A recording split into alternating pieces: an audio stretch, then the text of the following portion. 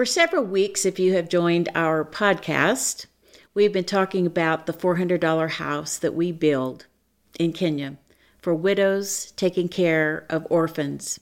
Again, an incredible thing. For only $400, a home can be built for people that are homeless, particularly vulnerable people, older widows who are taking care of young children who are orphans. And we've been working in Kenya for 20 years, and everything revolves around that $400 house. But several years ago, we realized something, that there was a few things missing. Yes, we were providing homes for these people, but the people in these homes were starving to death. They couldn't make a living. If they got sick, they couldn't go to the doctor because they had no money. And we began to look at the underlying issue. Why is this? Why is this? Kenya and most countries around the world have enough where there should be enough food. There should be jobs. There should be money for medical care. And as we began to look at this as an organization, we realized that it came down to one thing, and that was water. Our people needed water. Because if our people had water, they would be able to grow enough food that no one would starve to death. So much food that they would even be able to sell that food on other markets. Then they would have money to go to the doctor, send the orphans to school. And in Kenya, over 20 million people, about half of the country, do not have access to clean water. So I did a crazy thing. If you go to Kenya every day and in countries around the world, you're going to see women and girls carry a jerry can on their back, a bucket on their head, and they walk for miles and miles to go get water. And most of the time it's dirty water. And many times the girls can't even go to school because of the fact that they're walking all day long to get this water.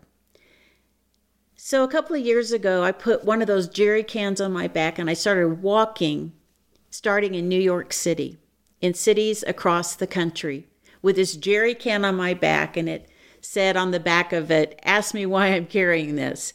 And when people would ask me, I said, we are raising money, my organization, for water projects in Kenya.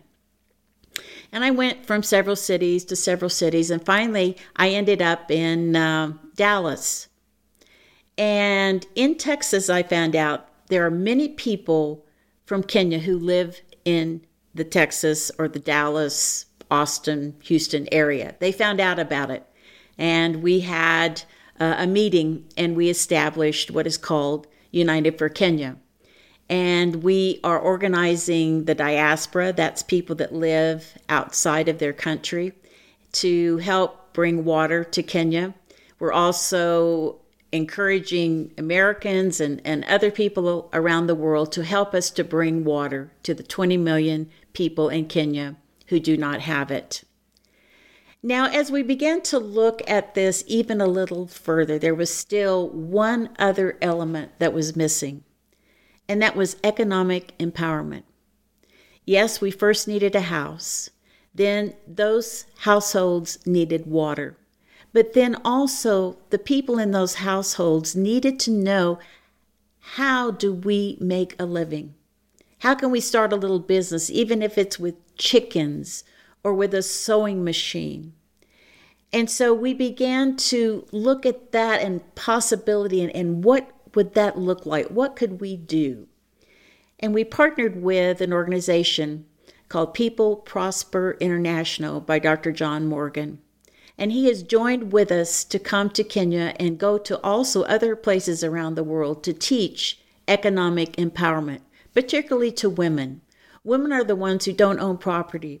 They're the ones who need help with establishing a business, knowing how to manage money.